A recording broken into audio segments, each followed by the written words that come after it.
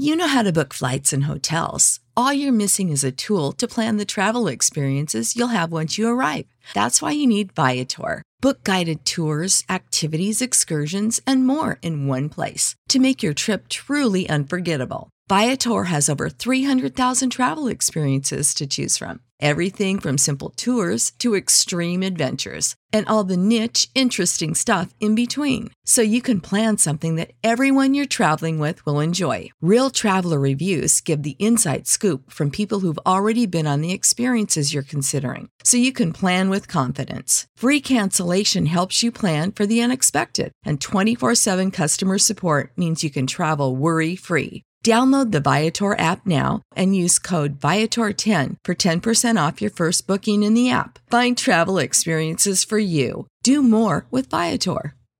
Sick of being upsold at gyms? My guy, you're currently a base member? For $90 more, I can upgrade you to our Shred membership. For $130 more, you'll be a Swole member. And for just $300 more, you'll reach Sweat Platinum. At Planet Fitness, you'll get energy without the upsell. Never pushy, always free fitness training and equipment for every workout. It's fitness that fits your budget. Join Planet Fitness for just $1 down and $10 a month. Cancel anytime. Deal ends Friday, May 10th. See Home Club for details. This to me is like the really fascinating material. We don't know what the answer is, but we're looking for patterns. I think we're looking at kind of a type of cosmic alchemy. The story slowly But still, a lot of people don't know that this technology actually exists. The possibilities here are pretty mind-boggling. We can't just believe that it was the work of these lone troubled individuals. Like a conspiracy theorist would look at that and say, well, the Illuminati or somebody planned this right Now, away is that in advance. or is that by design? looking for meaningful coincidences. The same pattern. You're interfacing with your neural circuitry. They're mapping your electromagnetic field and interface it onto an artificial intelligence array system with a live handler real time. For someone who's paying attention, they can connect the You're dots. being drugged, but you're not on drugs. An effort to do everything they could to discredit this idea. Okay, man. Well, we're ready to get started if you are, sir. Oh, I'm ready. I've been ready. Awesome. Chomping at the bit. Yeah, because there's some breaking news. We watched a couple of your videos. So That's good. I don't know what I'm doing. I barely could even figure out how to use YouTube at all. I'm just winging it. yeah, I haven't gone that way yet. You're doing it live, right? You're doing like the live stream stuff? I do it both ways. I do it live, and I'll just pop a video up. Like today, I shot 3 videos. But I actually like the live aspect because I get to interact with people. I don't like, just shooting a video and not talking to anybody. You know what I mean? Yeah. So. Yeah, I hear you. Well, guys, we're here. Episode 249. We kind of had a guest flake on us, I guess. Was that what happened? So you heard the last episode. We don't have the guest that it's like the second time this has happened. But this was for a whole other different reason. But hopefully we will be able to get him and be able to talk to him. But Chris Wolford came on the show kind of last minute yesterday. And I've been wanting to talk to Chris anyway, get him back on, because it's kind of been overdue to have you on by yourself. Talk about some of the things that are going on in the UFO world. You're one of those people that is very knowledgeable about the subject, knows what he's talking about, and you have kind of a different viewpoint than I'd say probably myself or some of my other peers. So I do welcome that viewpoint. But Chris, welcome back to Conspiracy Normal, man. It's awesome to have you. Thank you for having me on again. That's a real honor. Thank you. Yeah, absolutely, man. This was the first podcast you were ever on, and you always have a home here. Like I said, respect your thoughts on this whole thing. You come at it from a very different angle than most of we do. I'm pretty non-ETH. I'm pretty distrustful of the government, but I definitely like your passion. That's for sure. Well, and that's all fine. I mean, I'm still distrustful too, but at the same time, this is our best chance, really. So, yeah, and I tend to agree with you on that. So, I don't know. I mean, well, nothing is ever going to be perfect. No. Nothing is ever going to satisfy 100% of everybody and what they can, I mean, and what we're talking about here, we're talking about ATIP, we're talking about Tom DeLonge, we're talking about all that. And it's not everyone is going to agree. But it's kind of like the best that we have, basically, as far as getting any kind of word out about the UFO. Now, I was listening to some of your YouTube videos today, and one in particular, and you talked about how you see, but you talk about disclosure, and in your viewpoint, disclosure has already happened. So how has disclosure already happened? Well, not to beat a dead horse, because you guys probably have already heard this from me, but December 16th, 2017. New York Times article talking about ATIP and the Tic Tac events. That was disclosure. And I also view disclosure as a very personal thing. It's up to the individual whether they want to take that data and, I guess, believe it, or they choose to scoff at it and say, we've seen this before and this is nothing new. Which this is definitely something new, and we've never seen this before, but I digress. So, No, I mean, disclosure to me has already happened. It's now on to confirmation. But, I'm a vocal minority when it comes to that. Even amongst my other colleagues that I get along with very great and well, they don't tend to agree with me. But that's fine. I guess I can see kind of where you're coming from in that, and that I guess that there was kind of this admission that, something weird is going on. And I mean, I don't want to downplay that at all, because I think it was a big deal. I just think for some of the, and I've said this before, I think for some of the public at large, it just kind of gets lost in the news cycle.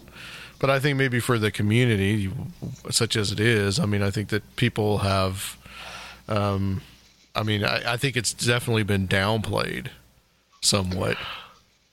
I guess here's my take, and I think I mentioned this in one of my videos. If not, maybe it just came to me.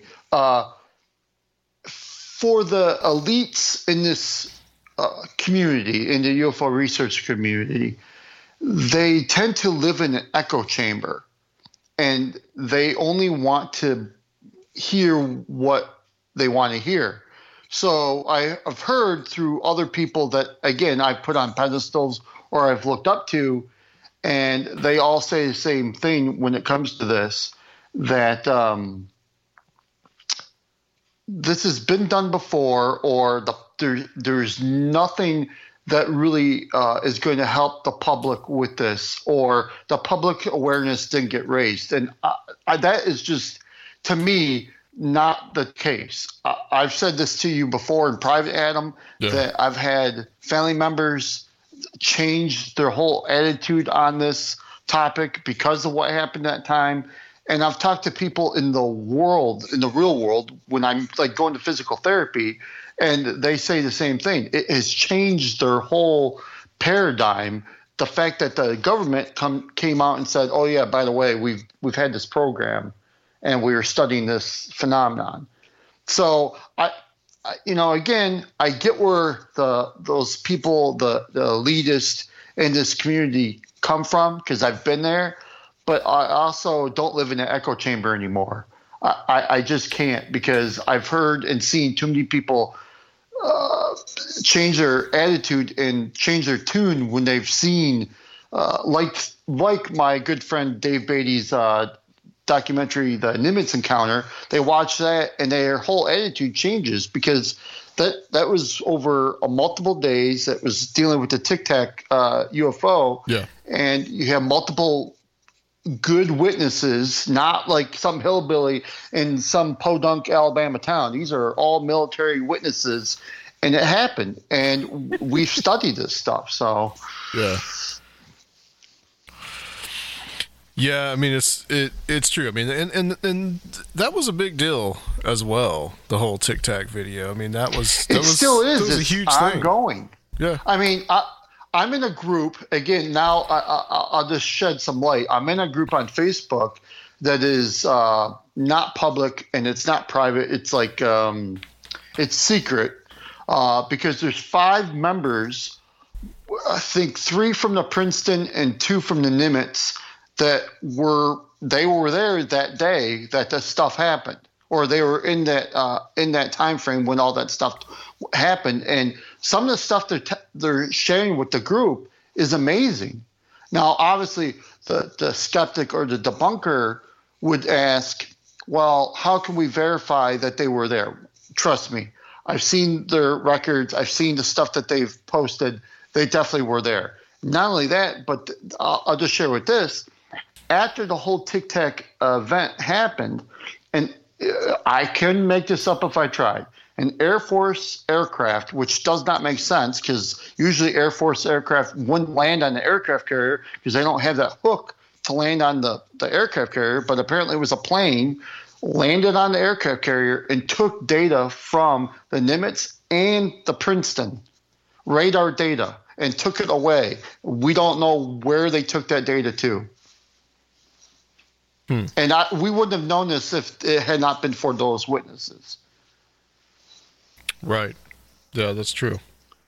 So that's something I didn't know about. Well, here's the thing. Like, that group exists, in my opinion, solely for those witnesses and for the researchers who don't tend to have a negative viewpoint, whether it be about To the Stars or ATIP.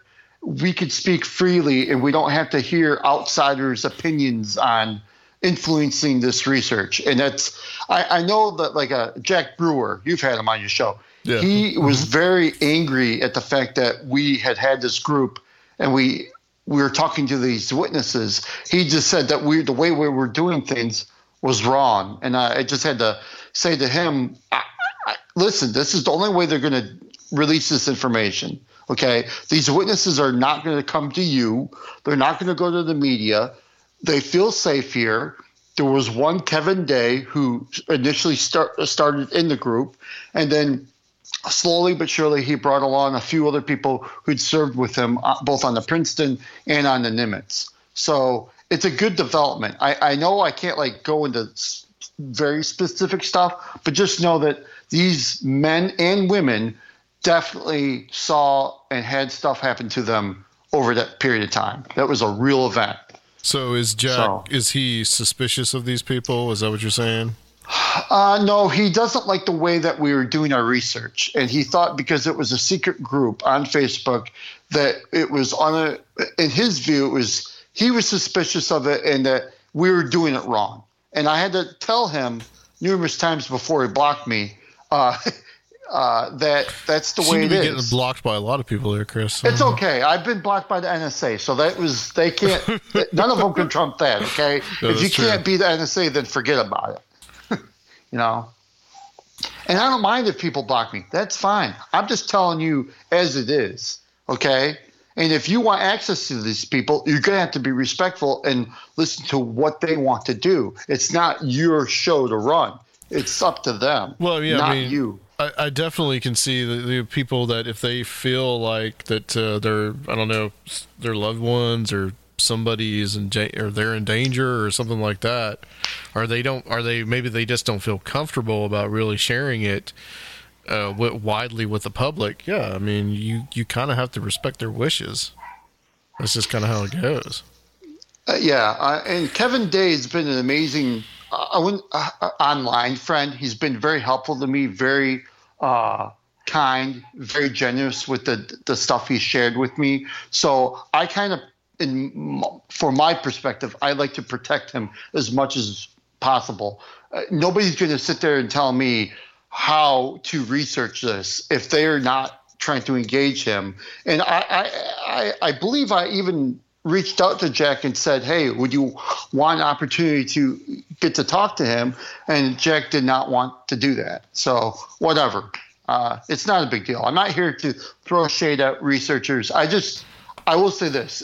Some people in the UFO research community definitely are looking like fools now. They live in the dark ages. They don't want to progress in this subject at all. They just want to keep turning the wheels. And sadly, we're just going to leave them behind.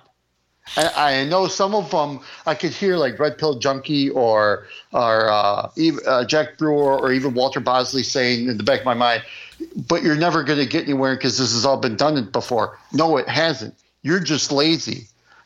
They just are, in my opinion, because a lot of my colleagues that I've worked with the last couple of months now, not so much me, but they really have turned up some really crazy stuff, have found within the DIRDS papers, those were the papers that were released in conjunction with the ATIP stuff that George Knapp kind of released, and they were government projects or papers talking about certain things that they did at Skinwalker Ranch, that they did within ATIP. So, some of those researchers don't even want to acknowledge that. They just think this is a disinfo campaign, which this is the longest disinfo campaign I've ever seen, and it would take a lot of money to do this. It's laughable at this point. But I digress. What's in those documents? What are some of the interesting things that are in there? I've talked to you about this before, Dr. Christopher Kit Green paper in there talking about field effects of anomalous, it's not anomalous area vehicles. It's like anomalous, I can't remember the exact wording, but it basically of this, whether it be UFOs or whatever related to UFOs at Skinwalker Ranch, and how it affects humans, their physiology. Meaning, does it affect their brain? Does it affect them from speaking? Stuff like that. That paper's in there. Dr. Eric Davis has a paper on wormholes talking about stuff that he's experienced at Skinwalker Ranch and how wormholes may be one possibility of what's going on at Skinwalker Ranch. So there's a lot of stuff, and that's all been released. That's been released. That's for the public consumption. You can look that up on Google. We just don't have every paper on the DIRDS list, unfortunately. I think where the skepticism is coming in, and we talked about this a little bit, was this kind of the distrust of the government. And you said today in one of the videos that I watched that now you're trying to kind of change that paradigm a little bit and trying to kind of trust what they're saying. I mean, that's kind of in the UFO field, in the conspiracy field, that's kind of a revolutionary idea to say that we should trust the government. But that's almost like that's agree. like a sacred cow. Yeah, I know. I mean, it's crazy for us to trust them. But honestly, Adam, at the end of the day, if we don't at least watch this, I guess, progression happen and we turn our backs to it, they will stop. This whole effort will stop. Unfortunately, it just will. It's encumbered. I shouldn't say encumbered. It's encumbered on us to, I guess, we have no other choice. They're the only game in town, right? It's you or I are not going to be able to go to Wright-Patterson and look up these stuff. We're not going to be able to go to Area 51 or S4. We got to take what's given to us. And from what I've learned in this last year, there's definitely a good cop, bad cop within the Pentagon. And I guess there's a good group and a bad group. There's a group that definitely wants us out, and there's a group that does not want us out. And not for the reasons you would think. What would be some of those reasons? Actually, you've had Nick Redfern on before talking about this, but they view this phenomenon as demonic. Oh, you're talking about the Collins Elite stuff? Yes, yes. And actually, I got into a very good conversation with George Knapp within this group on Facebook and connected some dots. And he got back to me and basically said that you are on the right trail.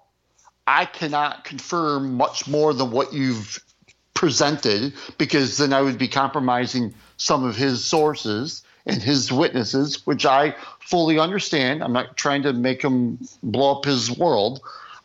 But I definitely there was a piece of research that it came to me one day, and I just said, put two and two together, because I think George Knapp had mentioned that there's a group within the Pentagon that they did not want ATIP to be out there, and that's why they were the ones initially, when ATIP was released and people who would send in FOIA requests, it would come back that there's no such group.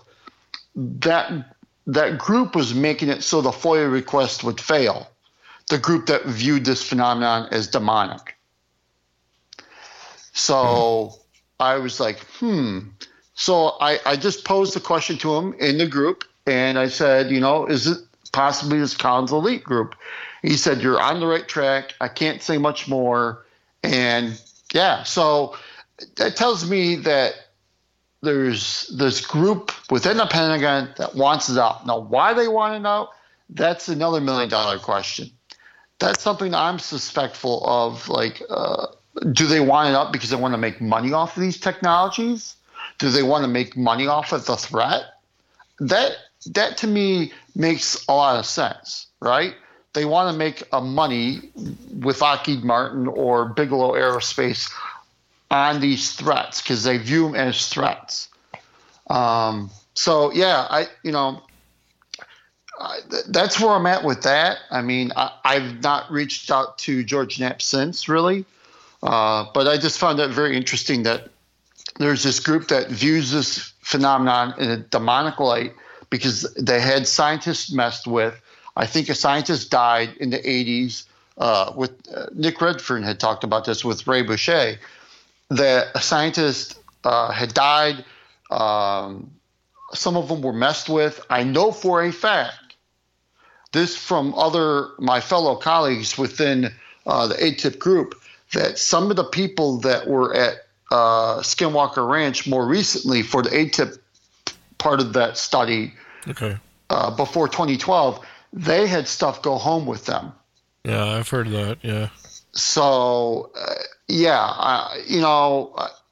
it is an interesting thing. Kind of phenomenon and all that. Yeah. This was more like the gentleman had gone home and basically he had really negative thoughts, and then he basically was confused as to how he could be thinking that. And the only thing he kept thinking or going back to is the time I spent at the ranch. So I don't know how long the DIA was there. I have no idea. A good person to ask probably would be Jeremy Corbell or George Knapp. They would definitely probably know, or maybe even Harry Reid, because Harry Reid was a very big champion of this whole ATIP. He's the one that got the whole ball rolling.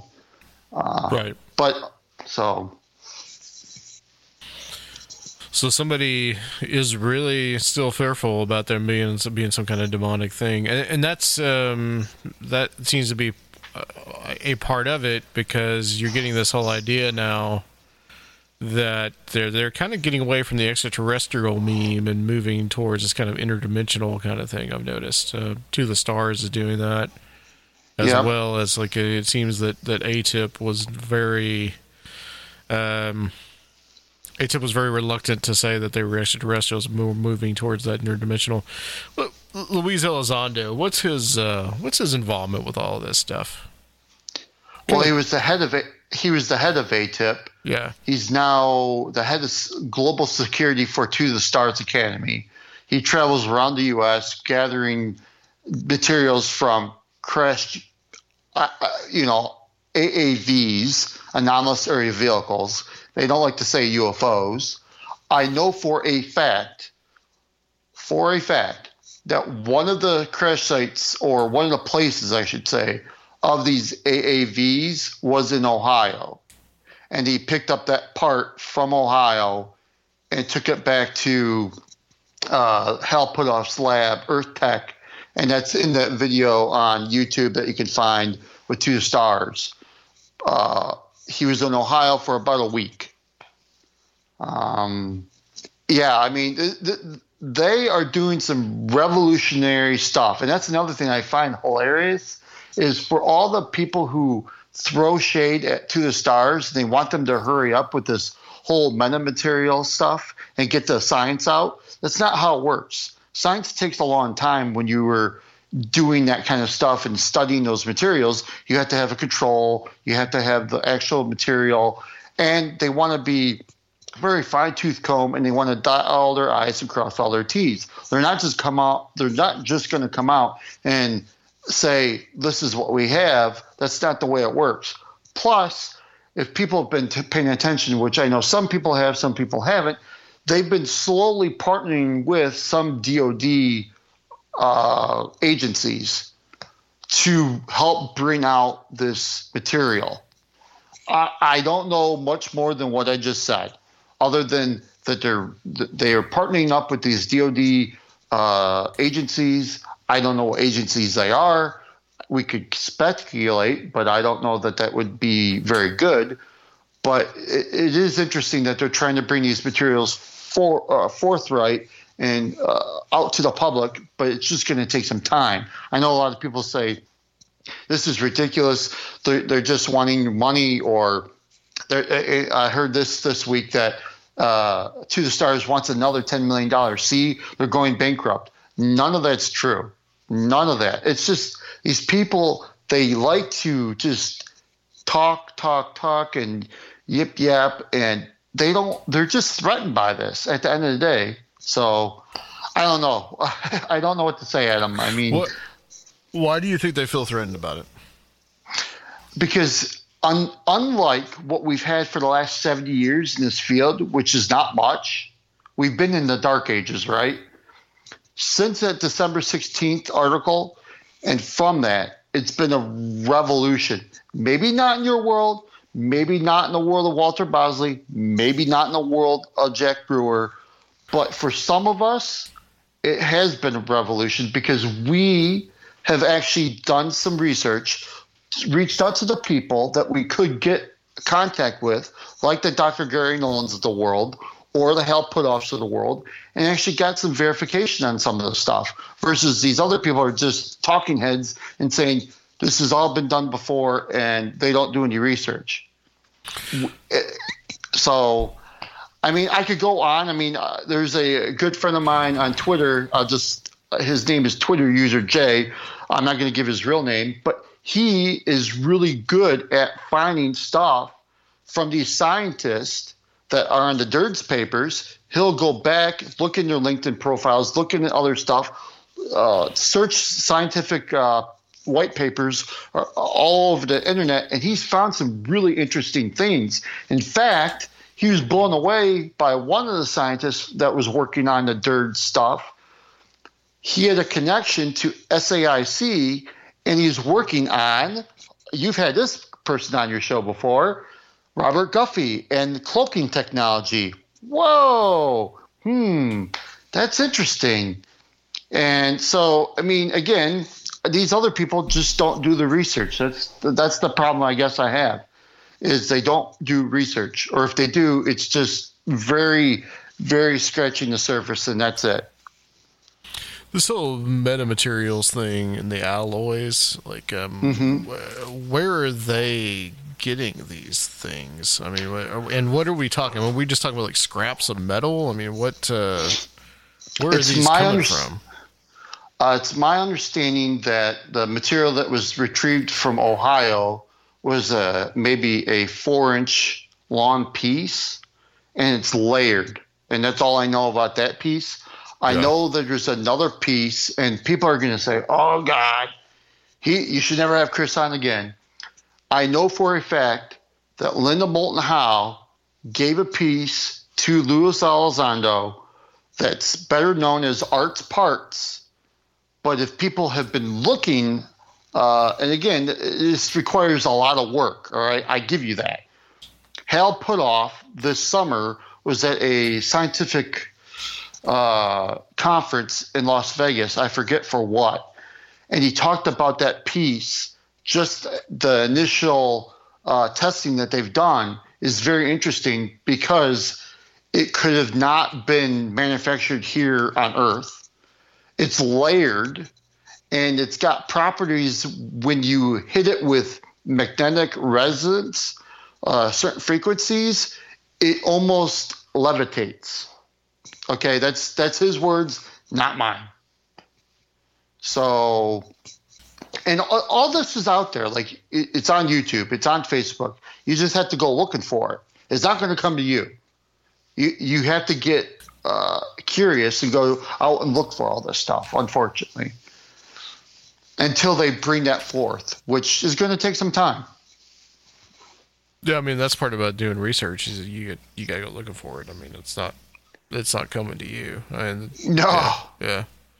What was it? The DIRDS paper? Is that DERDS? DIRDS, small s. Yeah, you could go Google that right now and you could find it. I haven't even heard of this.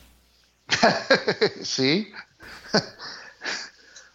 Yeah, actually, I'm going to plug somebody that is a lot more knowledgeable than I am. That's Danny Silva. You should definitely have him on your program because he is a point guy with DIRDS. He knows it like the back of his hand. He's actually broken a story about Hathaway International, which is a Canadian aerospace company, and they are currently, right now, researching AAV technology. I can't say much more than that, other than the fact they are taking a look at this. This is a real company. This is a real billion-dollar company. This is not just some crazy guy that Stephen Greer had and says it's a free energy device. This is a real aerospace company. They're looking at this technology, and it's pretty wild. So Danny Silva, you definitely need to get him on because he's the point guy on all this. Okay, yeah, put us in touch. That'll be excellent. Will do. Yeah. Okay, so I've been hearing. Well, first of all, you were saying that there's some big news. Did we already cover that, or? No. Today, breaking around 3:00 or so. Okay, we're recording this on February 19th. That's for the audience, because this will be posted later. But so around 3 p.m. today, Tom DeLonge posted on Facebook, Instagram, Twitter, and shared that a former, you couldn't make this up if you tried, and I about keeled over when I saw this, the former IT guy, the head IT guy, deputy chief of IT at the White House, working for Donald Trump, is now a advisor to the stars going forward. He no longer works in the White House. He's working for To the Stars now. So that's a pretty big thing in my mind. Yeah. His name, hold on real quick. His name is Chris. Oh, geez. No, I'm going to brain fart. Chris Herndon, former deputy assistant to the president of the United States, Donald Trump, White House Information Technology, the head guy for IT. So I don't know. I mean, some people would just say that's the head of IT. It's not a big deal. But again, and I don't know if I mentioned this last time. I think I may have mentioned it to you in private, but I can tell you now. There has been congressional hearings on this topic, albeit they've been closed door, but Congress has been meeting on this topic. That's fact. Yeah, I think that's been going on since the New York Times article came out, right? Would they start around that time? Around that time, but a lot more now. A lot more now. Why? I would say partly why is because To the Stars, but also I think it makes sense. I mean, they're kind of a lobbyist group in a sense. You know, they're trying to. Maybe I wouldn't say that. I would just say they're a champion of getting this information out to the public. Right. Right. And I wouldn't say lobbyists because that means you're taking money, right? That's a negative connotation. Yeah. I know. But they're essentially lobbying for that. You know, that we need some hearings about this and recognition that this is going on. You know, that's kind of where I'm going with that. Yeah. I mean, they're requesting information from the government. They're lobbying for their cause. Yeah. Yeah. So I mean, that's the good thing for you and I, right? I mean, we want that. We want, at least I do. I mean, it's better than the giant hurricane that's happening right now in the Pennsylvania Avenue, right? So at least we can maybe have some other movement on something else other than this negativity that's over there. I guarantee you, if it wasn't such a storm, that maybe there'd be a lot more movement on this subject. I'm kind of with Stephen Bassett on this. If Trump is not the president, and I hate, like, I don't dislike the guy, I don't like the guy, but if that hurricane isn't at the White House, I think this subject would be elevated a lot more. I don't think we'd have to be mitigated like we are. But maybe I'm wrong. I can see that in a sense because, I mean, what dominates the news cycle right now is just Trump this, Trump that. I mean, if Trump would talk about it, maybe. Yeah. Well, then they just make fun of it. I mean, that might be negative for the whole UFO thing. I mean, if you're Stephen Greer, you said, he's already been briefed. He's already been briefed, but I don't buy that one iota. Which was kind of my point with the whole news cycle thing when it just kind of got lost was really because of what was going on with Trump. You know, I mean, that's like the next thing that he would say. I mean, but I mean, there might be more of a focus on it, but the hearings are also closed door. So I'm wondering if any of that's public record. Or whether they'll make it public record. Well, some of it was in the sense of it. We are aware that they had the meeting. Yeah, that's like in the paper for the Congress. But what was said, I don't know. And the reason why I think initially it's going to be closed door is because of the national security implications. Right? So they're not going to just say, oh, by the way, these things have been coming here for a very long time. We've been studying it. And oh, by the way, just for your listeners and for you, if you're not aware, ATIP never stopped. Okay, just because the New York Times said it stopped, it didn't really stop. It did get funding from another source. We don't know what that is, but it never stopped. And this is per Jeremy Corbell, and this is per George Knapp. And this is maybe 3 weeks ago. We asked them again about this. ATIP has never stopped. Okay, so it got started in 2007, and it's still going to this day. And I think Luis Elizondo kind of hinted at that in the last interview that he did with George Knapp too, that this study is still ongoing. Yeah, I could see that. I could see how they could be unofficially still going. Yeah, I mean, I think that those kind of tactics happen. Yeah.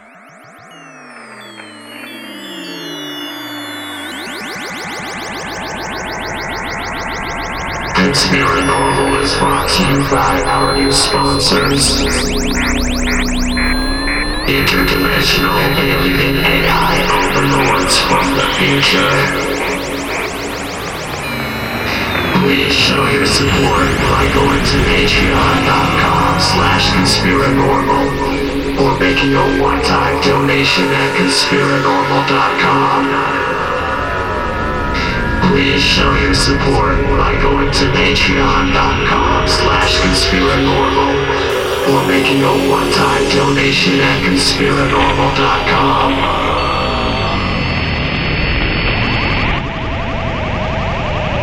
And now, back to the show.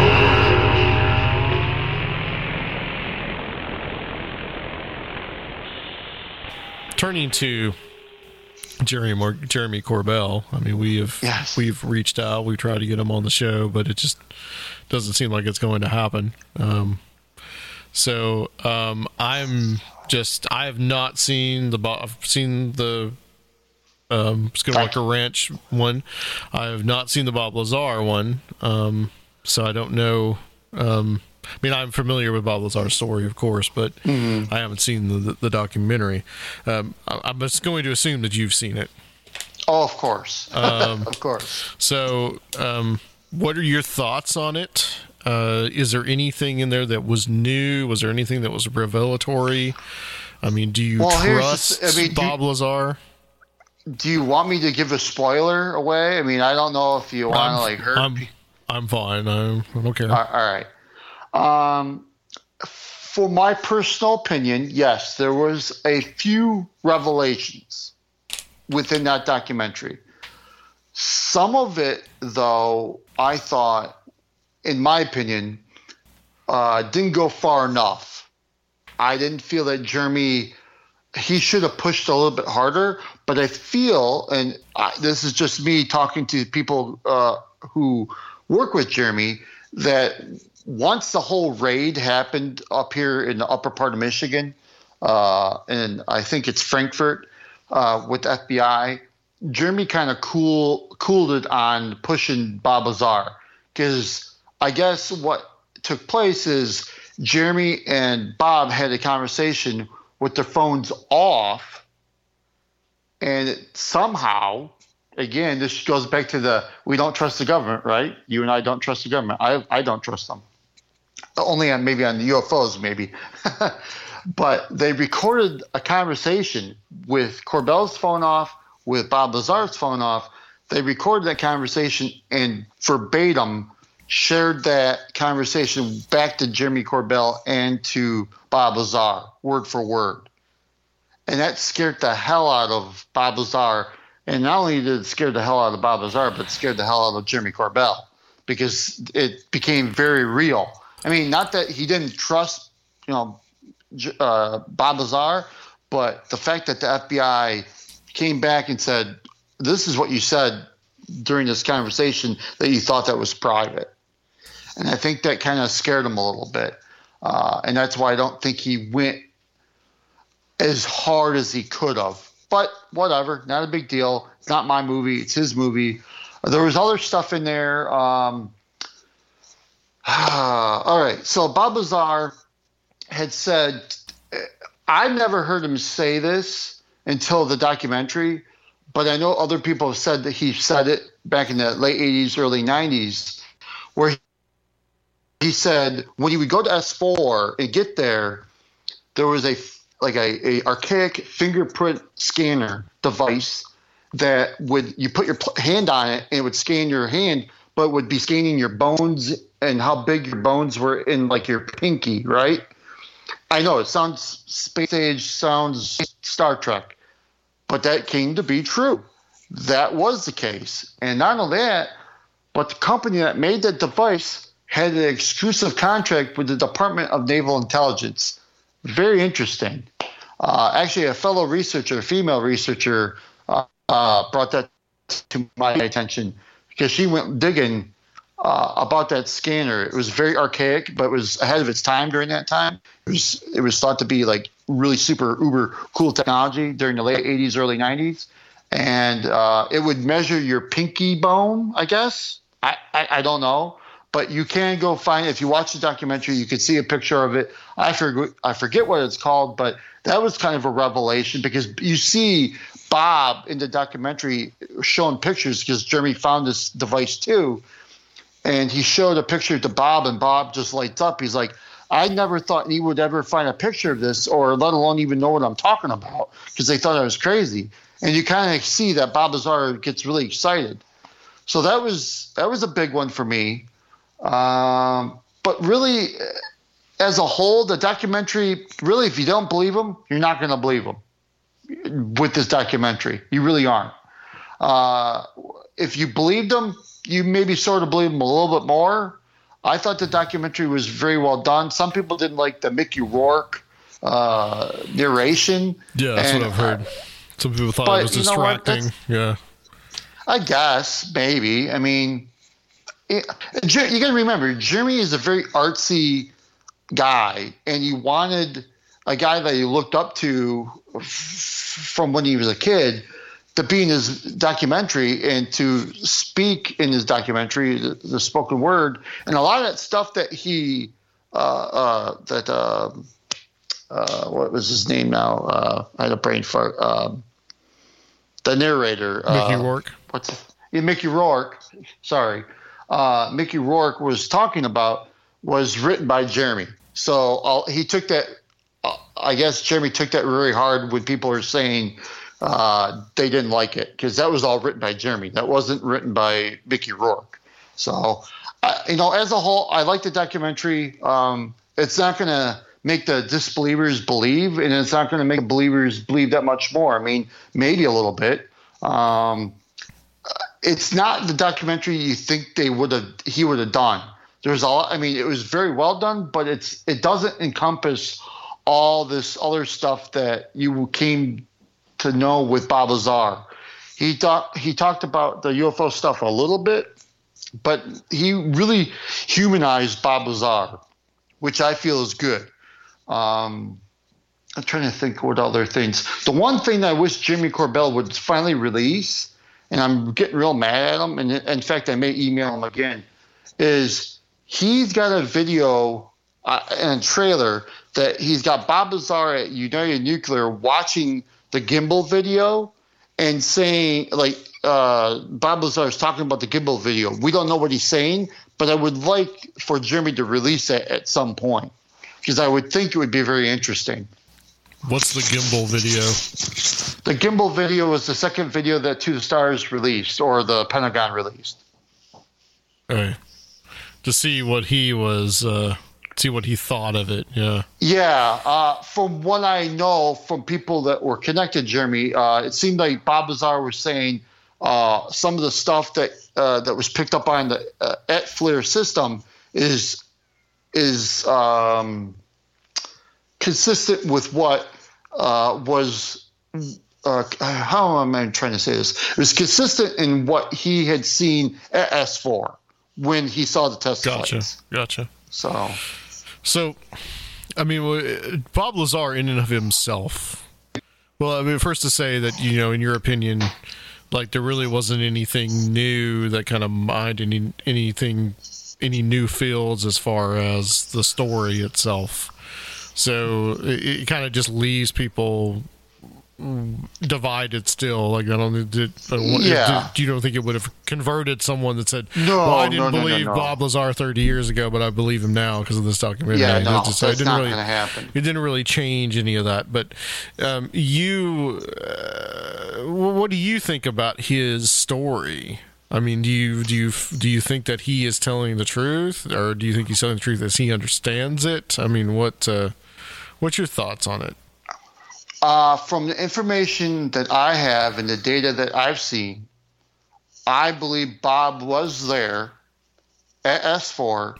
He knew too much about stuff that you or I, like the stuff that happened at Area 51, how to pay for your lunch, where to go for the Janet flights, how to interact with the people at S4. Jeremy has gotten some witnesses. One only has come forward, Dr. Kringle, who worked with Bob, not alongside Bob, but worked with Bob at Los Alamos test facility. And he was at security briefings. And again, as Dr. Kringle said, you're not a janitor there if you're attending security briefings. And these were not security briefings just to say for general people. These were security briefings for people who were working on highly classified programs. So if Dr. Kringle says he was at Los Alamos, it's not that much of a stretch for me to believe that he was at S4. And mind you, when Bob Lazar was at S4 and he was never fired. He quit. He stopped going to work, right? When all that happened, word got back at Los Alamos, and Dr. Kringle and some of Dr. Kringle's cohorts knew that was the kind of work that was going on at S4. Not that it was ET crap, but it was super black programs, and that Bob Lazar, in his opinion, Dr. Kringel's opinion, was definitely a guy that would be definitely picked for some program like that because of the fact he would always think outside the box. He questioned authority all the time. He did not fit in the box of the scientific mold, the perfect pocket protector. The guy liked hookers. He liked motorcycles. He liked gambling. Not so much gambling, but he liked fast cars. He liked hookers, okay? I'm not going to lie. He liked hookers. He's a nerd, right? You're in Nevada. You might as well take advantage of it. Exactly. And part of the reason why he got in trouble. Ranch every now and again. Yeah, Dennis he died though. Unfortunately, Dennis has died not that long ago. But part of the reason why they kind of nixed him from working at S4 is because his wife was having an affair. And part of the agreement when you signed with those programs is they wiretap your phone. And they knew that the wife was having this affair, and the security deems it as a threat to national security because now your wife could babble or you could babble because you're not in a good mental state because your wife is cheating on you. So again, people forget about that aspect, or they want to bring up on how like he was brought up with the brothel charges. But when the court system went to go look for his records, they didn't exist. The courts couldn't find them. George Knapp couldn't find them. Jeremy Corbell did find one person that would drive Bob Lazar to Caltech daily, but that's all we've really found. We never found anybody from MIT. So, you know what? Honestly, I don't care about the college degrees. It doesn't mean anything. See, people get hung up on that. I don't know why. It doesn't mean you cannot work at Los Alamos. It doesn't mean you can't work at S4 or Area 51 or any of those programs. It just means that he didn't go to college. So what? Or he went a different route. Who cares, right? Yeah, I was thinking about that myself, and you got to wonder if someone that is kind of like an autodidact and is kind of at a genius level, whether or not that would be someone that you just say, okay, well, you don't have the proper education, but we would really like to recruit you to come and work because we think you'd be a good part of the team.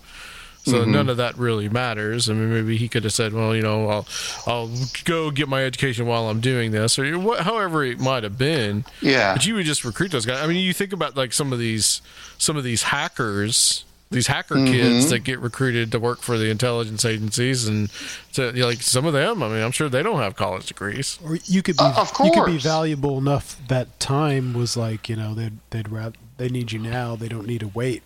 Yeah, exactly. I mean, think about it. They had run into a problem. The prior scientist blew himself up, right? They told Bob that the guy basically quit. No, he got to the S4 and found out the guy blew up because he tried to penetrate the reactor, right, from the UFO. So, but they didn't tell him that till he was there for like 2 weeks. So, I mean, if they would have said, oh, by the way, the guy prior to working here, he blew up. Can you still work here? I don't think anybody's going to take that job, right? So they kind of lied to him and he kind of lied to them. But I think it was a two-way street. Like they didn't care that he lied to them, and he didn't care that they were lying to him, right? Until it got weird where they were shooting out his tires, and then he went public with George Knapp, and that's where things got really sideways for him. He really screwed up, and he'll admit that. But I think, looking back, I do feel it's possible that he was definitely used to get this meme out into the public sphere, and it kind of blew up in their face. They didn't realize that if they go out with this UFO story, that everybody was going to go to Freedom Hill and look down at Area 51. They didn't think that because they don't think like that. They thought that if they send this guy out and he does talk, which he did end up doing, that it would drive people away because they're just going to say, oh, it's just UFO stuff happening at Area 51, not a big deal. And it really just blew up in their face. Yeah. And they also could have obscured it as well, just paint him as a crackpot, all this kind of stuff. Oh, for sure. Yeah, my feeling about Lazar is I think he saw something. I think he was definitely there. What it is he saw, that could be up for debate. But I think that what he's saying, I think what he's saying he saw is what he saw, and that because he never, I don't think it's to my mind, he never said he saw aliens or anything like that. He just said he saw some weird kind of craft, Yep. And so we don't really know what that is or what they were working on out there. No, and the fact that there was only, think about this, Adam. At that time, and he maintained this through the entire time that he's ever talked about this, there was only 22 scientific people working on that program, meaning metallurgy, the propulsion system, the craft itself, how to fly. Only 22 scientists. The rest were military. And that's right there tells you and shows you they weren't going to get very far, right? Because it's all military people all the time. And it was an oppressive place to work at.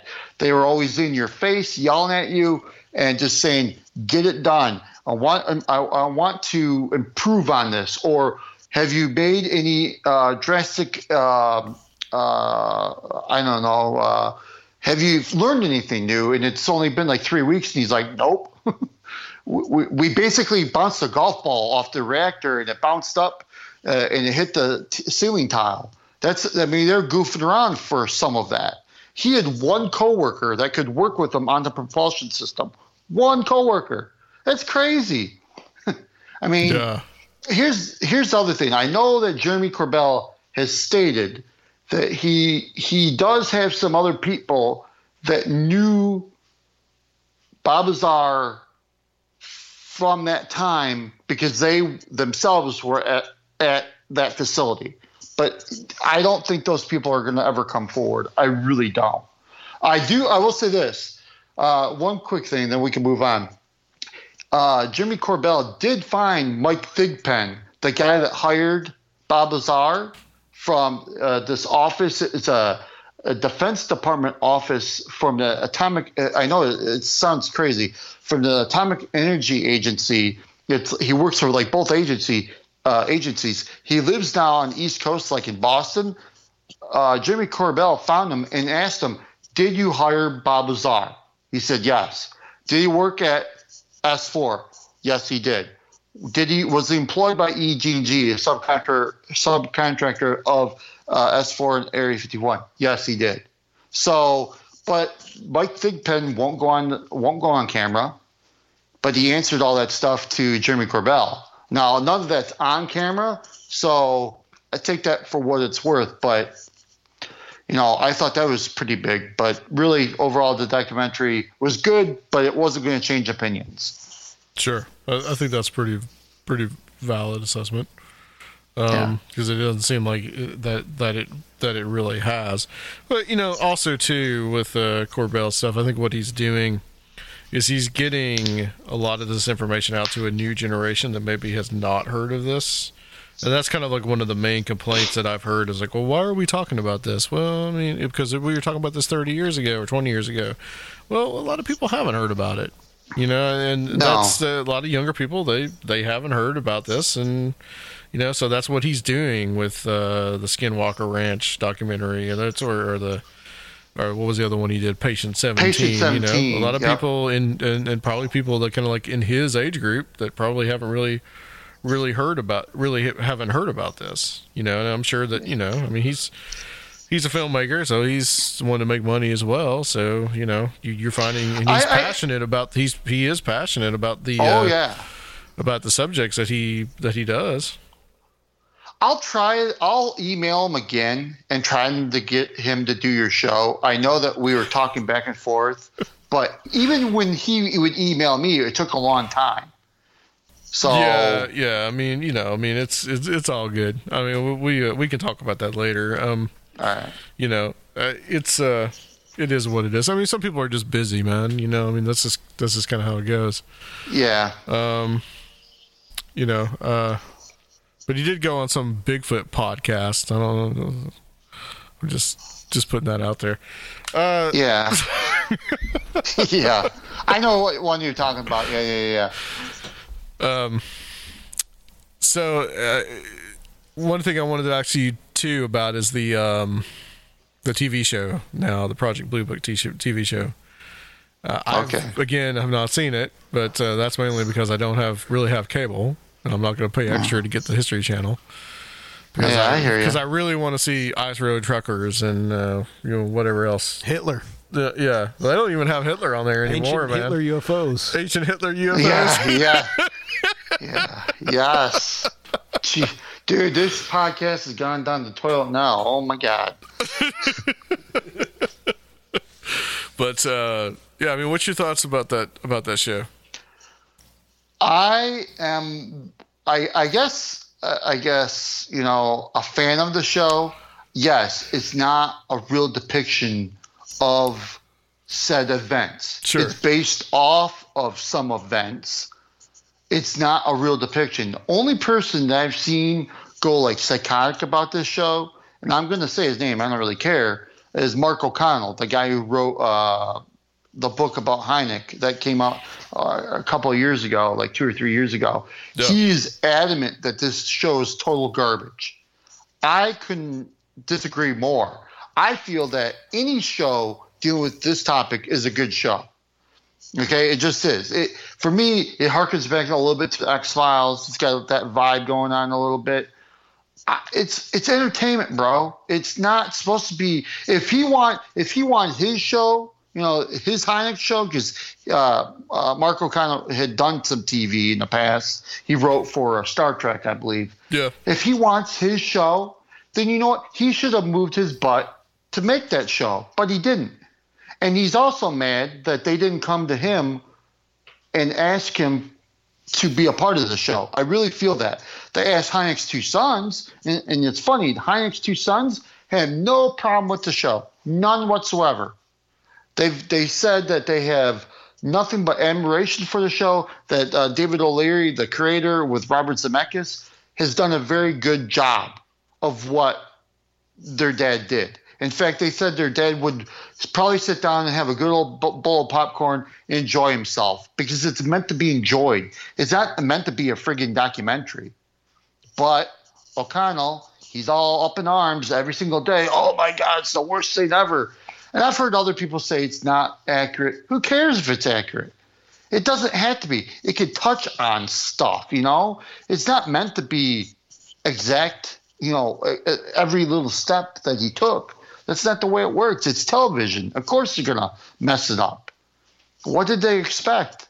I don't understand these people. I really don't. It's probably the same people who want new blood into this community, into this field, but then they bitch about it once that new blood comes into this community or field because we're doing it wrong. Whatever. No, I like the show, so... This is Chris's soapbox, guys. Yeah, I know.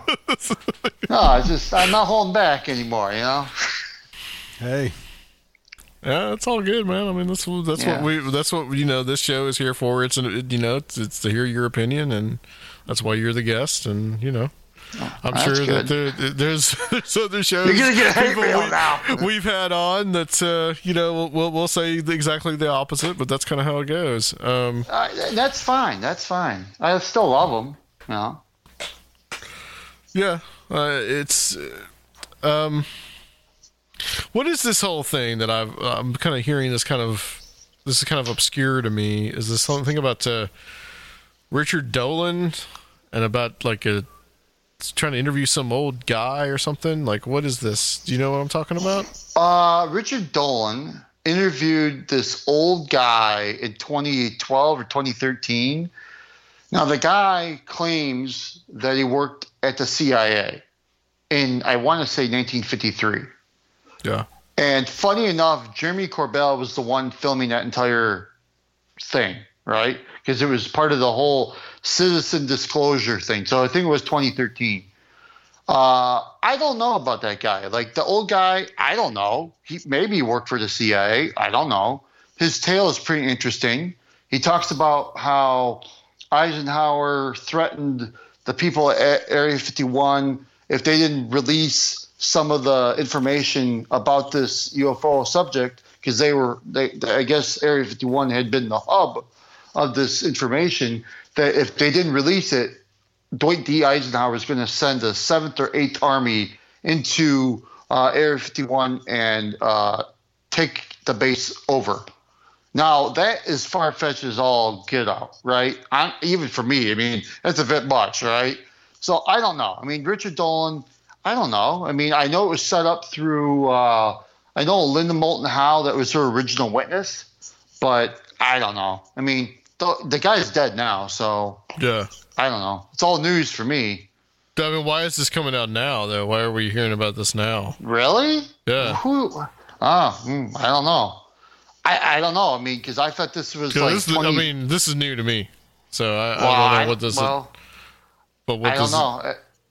I know that somebody yesterday in Twitter said that Richard Dolan was on the side of the show of Project Blue Book, and that he was helping to correct people, the actors and actresses in the scenes, which was just hilarious because he has nothing to do with the show. Yes, he's had David O'Reilly, or not O'Reilly, like the creator of the show. He did have him on his YouTube show, but I don't think Dolan has anything to do with Project Blue Book. So I just thought that was weird because they had like this Photoshop photo of him sitting next to the two actors. It's like, what? Why are people doing this? Maybe people don't like Richard Dolan anymore. I don't know. I know that people got really they don't hold him in such regard as they used to. I know that. So for a number of reasons. I mean, I don't know if you're ever going to have him on again. I don't know. I know that, like, I've reached out to him and he never responded back to me. He's the only person in this whole community that I've written to, and he's never gotten back to me, ever. Everybody else I've ever reached out to, they've always gotten back to me. I just find it funny. So, whatever. Yeah. Yeah, I don't really know. Honestly, lately I haven't really kept up a lot about Dolan, about what he's been doing. He's hitting the YouTube game hard, man. His super chat. Now, listen, on YouTube, if you want to make money, that's fine. And if you want to make money in this field, I guess I'm not going to hurt at you. I'm not going to throw a bone at you or anything or get mad at you. But it looks really bad when, like, on your super chat. I know some people are going to be like, oh, God, Chris, don't say this. But I had to. Like, the super chat, when he does his live stream, to ask a question, you can make it so you could ask a question for $1.99 or $99. It's like, what, dude, man? Hey, Adam, we need to get on there, man. Yeah. Ask a question for me. Yeah. So here's the problem, though. Super chat. So he's got 50,000 subscribers on YouTube, right? So he could do that. Now, you and I only have 50 subscribers on my YouTube channel. I think you had, last I saw, like 180 something. Yeah, or 300 maybe. I think we're over 200 by now. Yeah, but something like that. we can't get monetized yet. Not until 50,000 subscribers. So Richard Dolan has done that. And when he does his live streams, when you want to ask a question, you got to pay for it, which I have a real problem with that. I'm sorry, but I do. And I get it. He's doing this full time. I get it.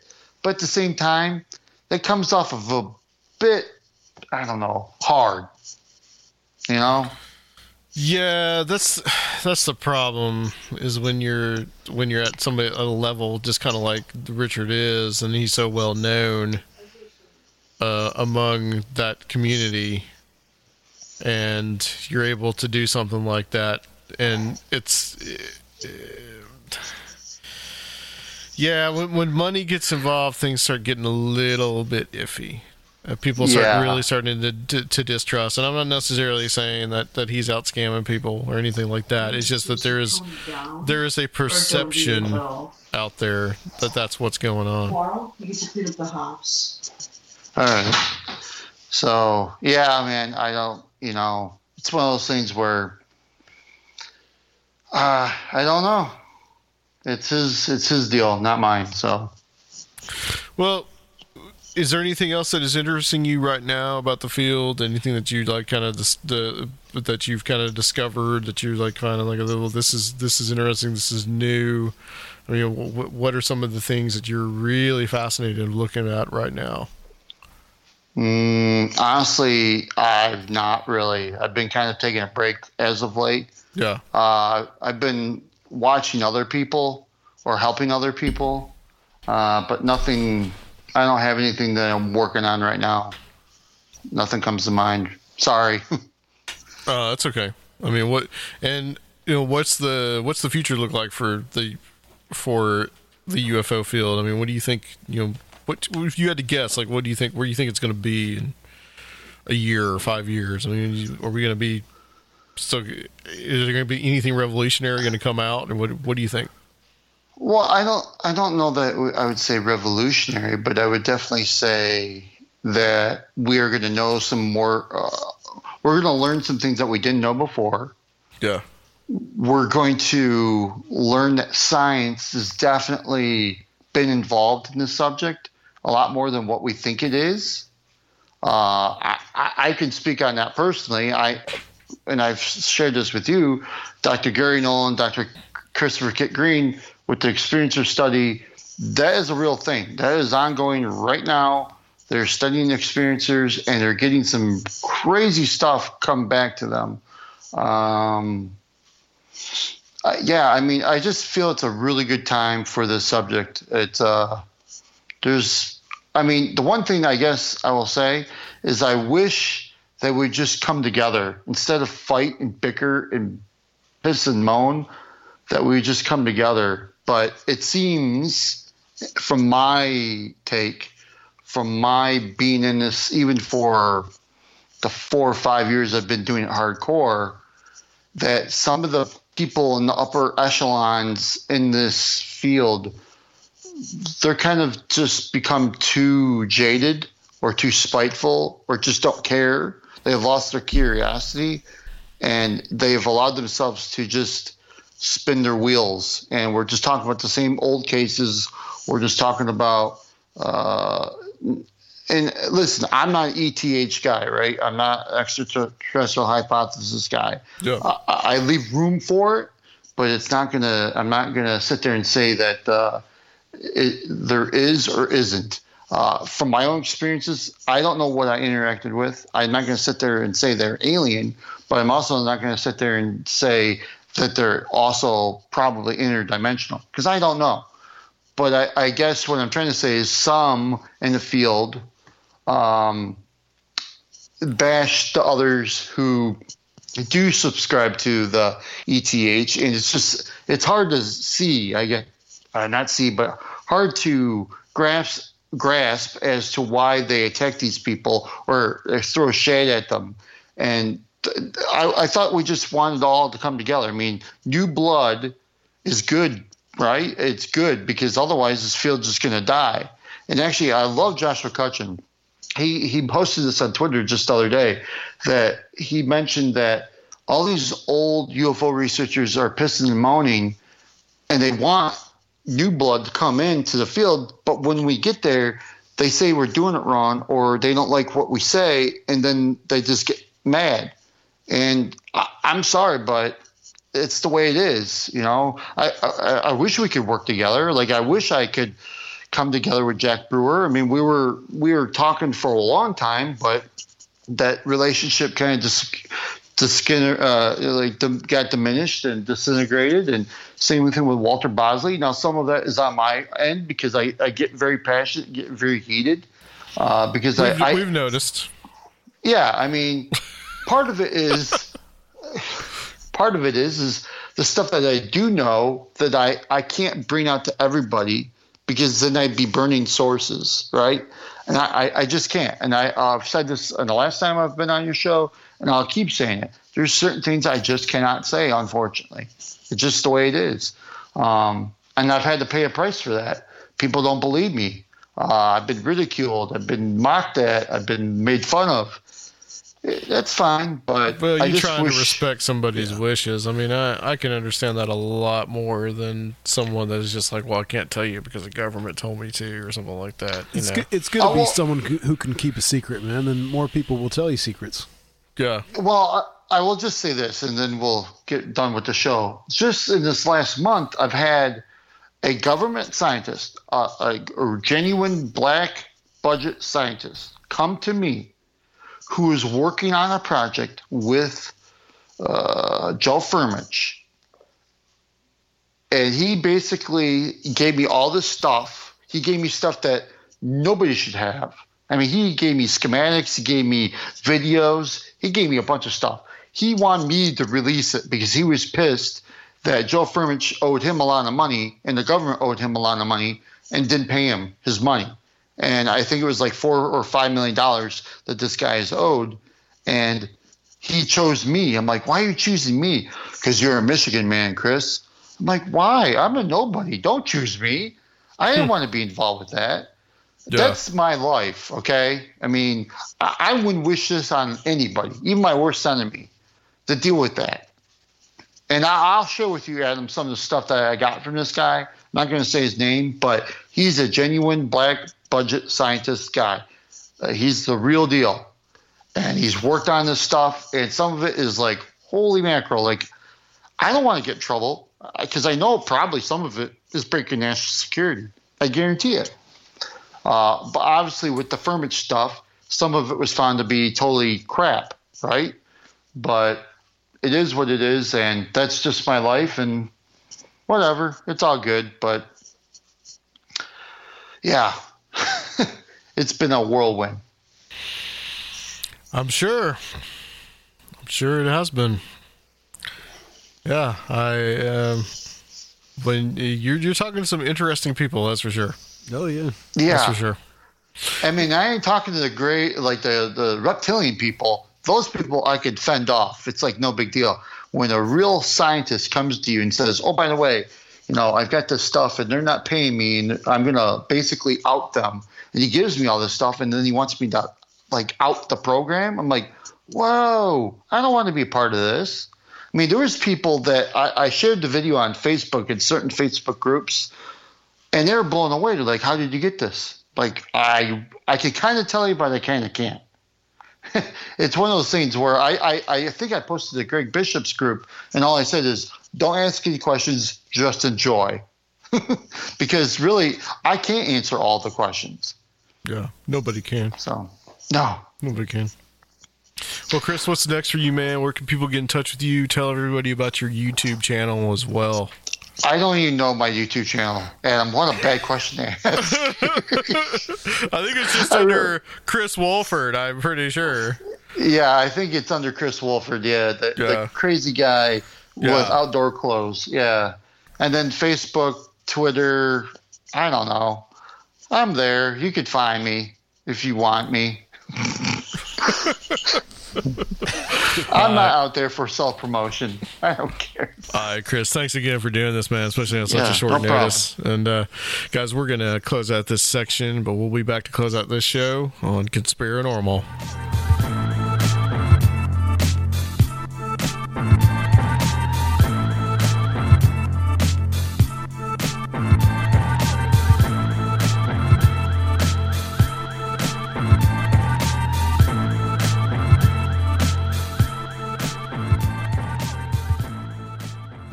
And we're back. Fire in the hole. That was interesting. That was good. I'm curious about your thoughts on it, man.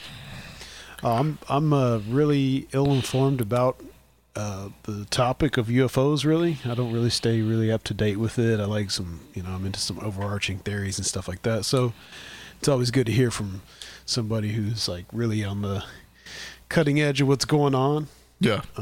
So he stays totally up to date, and we have the different UFO beefs and everything. It was pretty interesting. Yeah, there was a lot of beefs going on, and I think everybody knows by now that Chris's opinions are his opinions, I did ask him a lot of questions about that, but I value Chris's opinion on stuff, so I really wanted the audience to hear it, and it was good to have him because it was kind of a pinch, I think, for him. I mean, I literally texted him last night and was like, hey, we kind of need a guest for episode 249. So you were asking me some things upstairs about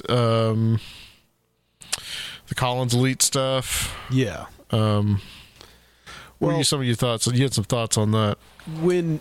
If the the line's always been that one of the main enemies to disclosure is a fear that there'll be a breakdown in religion, in public order, in nation states, etc.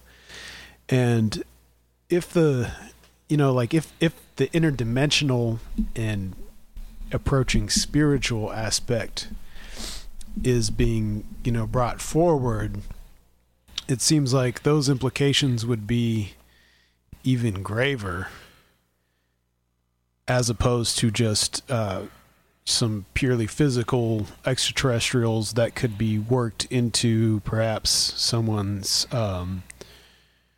religion or religious view of the cosmos, like how we see in the Vatican Church has been seemingly preparing for a long time. But this is almost like some childhood Zen stuff. Right. It's like, right. So to me, it's like all those implications are even, when you really bring that into it, it's almost like disclosure means almost like providing the fodder for a new religion or end of old religions, or it's just such a big paradigm shift that, man, that's kind of a big deal. There's a lot of different angles to that. That's, I don't know. Yeah. I mean, I've read Nick Redfern's Final Events. We did a show about that with Nick. I think the first show we ever did with Nick was about that. Right. And this supposed Collins Elite, and how there could be this people in the Pentagon that they believe that there's some demonic influence and something with UFOs. Maybe it's just that they believe that. We can kind of leave that there, possibly. Right. Or there seems to also be, like Chris was saying, that there's this kind of like little war going on, and who wants to release the information, and should we release the information? But I definitely see the point, and I think that you were talking about, would people start to worship these beings? Absolutely. If that ended up happening? Yeah. Well, and then if there is a like conservative Christian faction within the military establishment that's opposed to this because they think aliens are demons or something like that, maybe what if there's another segment who are like pro alien demons, and maybe some I know, and the whole Jack Parsons thing, of course, that's the beginning of it, but who knows? And there very well could be.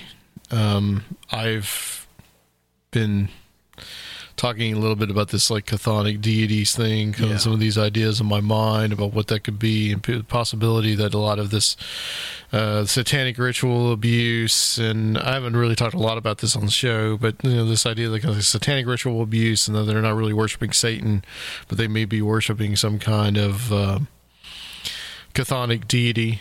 That is, if you say that not all of that's just hype or some kind of panic, that some of that may be real. So in that respect, are there people that possibly worship those deities and then see them as kind of like the old ones coming back from like Lovecraft or something like that? I just reread Call of Cthulhu too. So. Yeah, so you may have a point there. On from the crazy to something really crazy. I wanted to kind of read this. This just happened not too long ago. A Florida student was arrested after he refused to participate in the Pledge of Allegiance. Police said they arrested the child because he disrupted a school function and resisted an officer without violence, but not because he refused to recite the pledge. A 6th grade student in Florida was arrested when officials arrived in his classroom after he refused to participate in the Pledge of Allegiance, authorities said. The student at Lawton Childs Middle Academy in Polk County refused to stand for the pledge on February 4th, according to a statement from the school.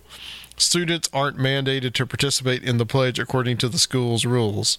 Unfortunately, a substitute teacher was not aware of this, and she engaged in an exchange of words with the student and called the school's administration to come to her classroom, according to the statement. The school's resource officer, who is permanently assigned to the campus, also responded to the substitute's classroom, but was not called by the administration regarding the incident, the statement said. The SRO decided to make the arrest. No one from the school requested charges to be pressed or for an arrest to be made, the statement said. The school did subsequently discipline the student. Bay News 9 reported the student, who was not identified because he is a minor, was suspended for 3 days. Representatives from the school and police didn't return a request for comment. But both police and the school insisted that the student was arrested because he refused to participate in the pledge. The student was arrested after becoming disruptive and refusing to follow repeated instructions by school staff and law enforcement, the school said. This incident followed the daily Pledge of Allegiance in the classroom. To be clear, the student was not arrested for refusing to participate in the pledge, and they just keep repeating clear about that yet? It's just like Bay News 9 reported that the substitute teacher provided a statement to the district saying that when she told the boy to stand for the pledge, he said the American flag is racist and that the national anthem is discriminatory toward black people. Why, if it was so bad here, he did not go to another place to live, she said. She asked him, according to Bay News 9. She said he responded, "They brought me here." The substitute then said she responded by saying she arrived in the U.S. from Cuba and would move elsewhere if she felt like she needed to. Then I had to call the office because I did not want to continue dealing with him, she said in the statement, according to Bay News 9. The school's resource officer and dean of students responded to the classroom and attempted to calm the student down, police said in a statement. The student was asked over 20 times to leave the classroom by the dean of students. Outside the classroom, the student created another disturbance and made threats while he was escorted to the office. The student was arrested for disrupting a school function and resisting officer without violence, police said, adding he was taken to a juvenile assessment center. Jesus. Another day in America. Yeah. Any thoughts on that? No, I mean, I'm sure his civil rights were violated, sounds like to me. Yeah, I think that there's going to be somebody's going to get sued. Yeah, sounds like great ACLU lawsuit. And also, the school is obviously covering their own ass with the media by repeating over and over again, we didn't arrest him because he didn't say the Pledge of Allegiance. Even though you really essentially did, because the substitute teacher, honestly, and apparently the school actually has a policy that they don't have to rise, but the substitute teacher didn't know that. So she got all self-righteous and apparently super patriotic and decided that she was going to teach this kid a lesson and escalated the situation to where he became mad and they took him outside the class. Yeah, I mean, a lot of people don't understand that, patriotic rituals aren't mandated by law in America for civilians. Yep. They're not. I mean, and that's it. And you can actually thank the Jehovah's Witnesses for that. Yeah. Because they started a lot of that rolling. This is stuff that has been said and done. Like this should not be happening, but it still is. All right. Well, I think that's it. We're going to call it. Next week, episode 250, I have a round table planned with 4 distinguished gentlemen that I really respect, and I'm really looking forward to it. And also, Mr. Rob will be back, and we will be back at Studio A for that one. Yes, sir. Although I think I'm finally getting the hang of it, man. I think you're getting it. we got backups to our backups, and all kinds of stuff. Got So vocoders. Rob, you need to get a vocoder, man. yeah, get a vocoder, Rob. All right. Guys, you want to support us on Patreon, go to www.patreon.com/conspiranormal. If you want to leave a one-time donation, you can do that on our website. We have that there if you don't want to become a Patreon. So, guys, thank you so much for listening, and we'll be back in episode 250. Can you believe it? On Conspiranormal.